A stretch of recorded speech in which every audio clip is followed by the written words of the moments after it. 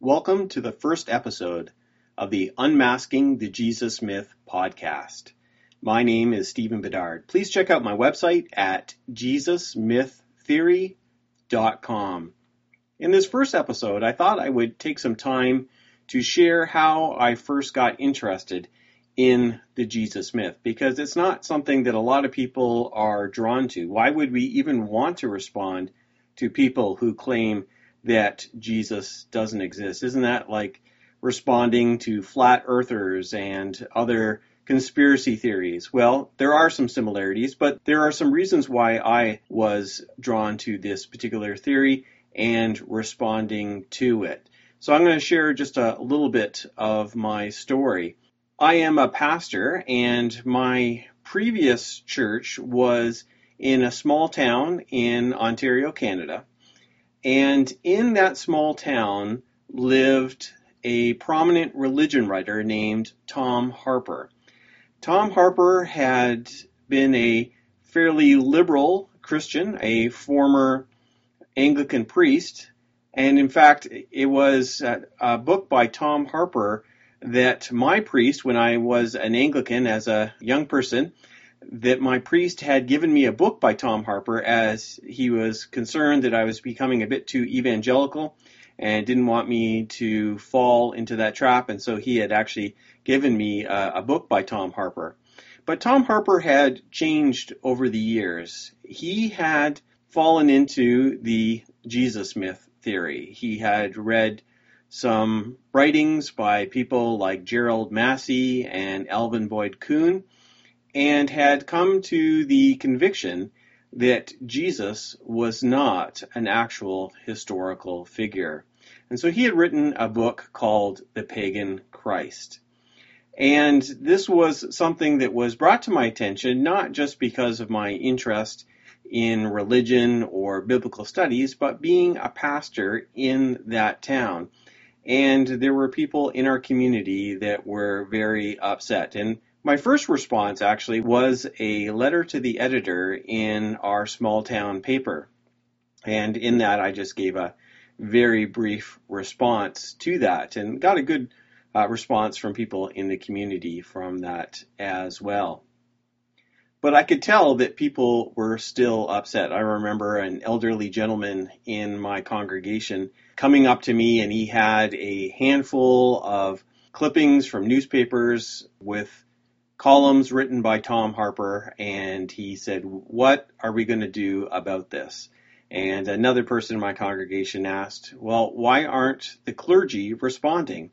Now, interestingly enough, I had a conversation with another pastor in our town, and he urged us not to respond to Tom Harper, to just keep our mouths shut and to let this pass and to avoid all contact with it. But I really didn't feel as if that was the right way to go. At the time, I was taking a Master of Arts degree at McMaster Divinity College in Hamilton, Ontario. And I was doing a reading course on 1 Corinthians with Dr. Stanley Porter. And I was looking for a paper to do. And I wanted to write a paper on what the Apostle Paul said about the historical Jesus. And this had come about partially through the reading of Tom Harper's books and his claim that Paul never believed in a historical Jesus, that it was something that was added by the church later on. And on a superficial level, certainly there is a lack of detail on the life of Jesus. We don't see any reference to the virgin birth. We don't see any reference to his miracles or his parables or anything like that. So there is some superficial truth to that, but I knew that there was more to it. And in the studies on 1 Corinthians that I had been doing, I had seen a number of references to the historical Jesus, and so I wanted to write on that. So I did write a paper on that, and eventually was published as the first journal article that I ever had published in the McMaster Journal of Theology and Ministry, and I will include a link to that in the show notes for this episode. In that conversation, I talked to Stan Porter about what was going on, and he wasn't really familiar with Tom Harper. But the next time we met, he said to me, "Now I know what you're talking about," because in between that time, he had been contacted by a Christian radio station that had a talk show, and they had called him in to debate on the radio with Tom Harper. And so Stan Porter had to read the book quickly and to debate Tom Harper. And so I remember Stan saying at a workshop he was doing there at McMaster that he was open to collaborating on writing projects if students were interested in that. And so I contacted him and said, "Does that offer still stand?" And he said it did, and I asked him if he would be willing to co-write a book responding to Tom Harper. And so we began to do that, and the end result was Unmasking the Pagan Christ. And that was our response book to Tom Harper's Pagan Christ. It was a response to Tom Harper, but it really was more than that. It was a response to the Jesus myth in general. About half the book is a defense of the historical Jesus, and the other half is a response to claims that Jesus was based on pagan myths. As we were working through that manuscript, and before it was released, I had advertised a workshop that I was willing to do at my church on Tom Harper and his work in the Pagan Christ.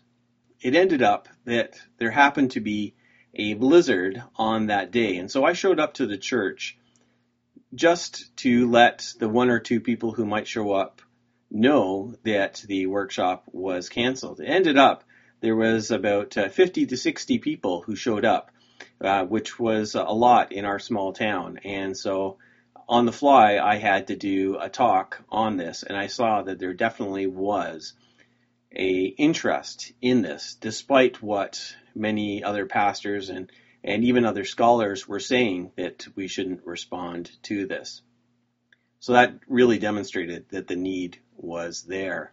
The other confirmation of why I knew that this was going to be important was one day I was sitting in my church office, and a gentleman and his wife walked into the church, and I did not recognize them, but I invited them into my office.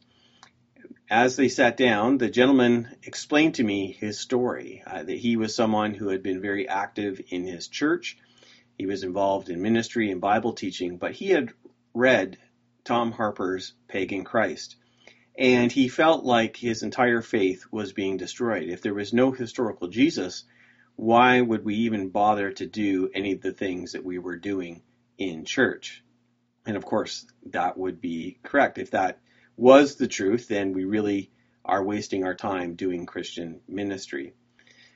But he ended up coming across our book, Unmasking the Pagan Christ, and so he began to read through that. And he explained how, as he read through it, he felt like his faith was being rebuilt, that his confidence in the historical Jesus was renewed, and he felt like he was ready to get back into ministry. And just as he finished reading that book, he was on vacation at the time, he happened to look at the back of the book, and he saw the town in which I pastored, and that just happened to be the town where he was having his vacation. So he immediately came over to my church and thanked me for the work that I had done. And I didn't take that as a point of pride, but I did take it as confirmation that this was important and this could have a positive change on people's lives. That even if diehard Jesus mythicists weren't ready to change, those who were on the fence, those who were seekers, those who were trying to figure out what the truth was, they would be able to respond in a positive way if the facts were put forth to them. And we tried to do that in as an engaging and respectful way as possible. I lived in the same town as Tom Harper, as I mentioned, and I really didn't want a holy war going on. And so I had actually contacted him and let him know that this was happening. We ended up having coffee together and talking about it, and he at first was pretty hostile towards me, but over time, as I forced myself to be as kind and gentle with him as I could, it ended up to be a good conversation that we were able to have, and I was able to get some insight as to why he was doing this. This book ended up being important enough that we got a phone call from the company that had made a documentary out of the Pagan Christ book, and they wanted to do a sequel doing a documentary on our Unmasking the Pagan Christ book. And that was pretty exciting to be involved in. And so this documentary was put together, and some of you may have seen it at some point. It is still around here and there, but it is not available online at the moment. One of the really interesting things about it was that it included the scholar Elaine Pagels, who is known for her book, The Gnostic Gospels. And we would have a lot of differences in our theology and our biblical interpretation, and yet she was actually brought on in defense of the historical Jesus. She was put on our side rather than on Tom Harper's side. And so I found that really interesting that that would happen, because that probably normally wouldn't happen on many other topics. That is the basic reason why I ended up getting involved in the Jesus myth. I saw that there was not just a scholarly need to respond, but there was a pastoral need to respond. That there are people sitting in our pews who are trying to figure out the truth. There are people in our communities who are hearing these claims and are just not sure. I remember when the Zeitgeist movie came out a number of years ago, that online movie that was widely publicized, and many people who I normally didn't have conversations about faith with had contacted me online asking me what I thought of that movie, because they were shaken by the details of that movie. And I would like to do a full response to the Zeitgeist movie at some point in a future episode. But suffice to say that people were concerned, and they were reassured when they heard that there was in fact good reason to believe that Jesus did exist, that the Gospels are reliable, and there are reasons for us to reject the claim that the Gospels are based on pagan myths. And so over the years, I have responded to a number of articles and books. I have written many blog posts on my apologetics blog, which can be found at stephenjbedard.com/apologetics. But I've decided to take it a step further and to give this topic a bit more emphasis. And that's why I've started my website, JesusMythTheory.com. And that's why I have started this podcast, Unmasking the Jesus Myth. In the next number of episodes, I'm going to share other aspects of this theory. I'm probably going to begin with some of the evidence we have for the historical Jesus. My academic background is in New Testament studies, and I'm especially interested in the historical Jesus, not just the Jesus myth, but the historical Jesus in general.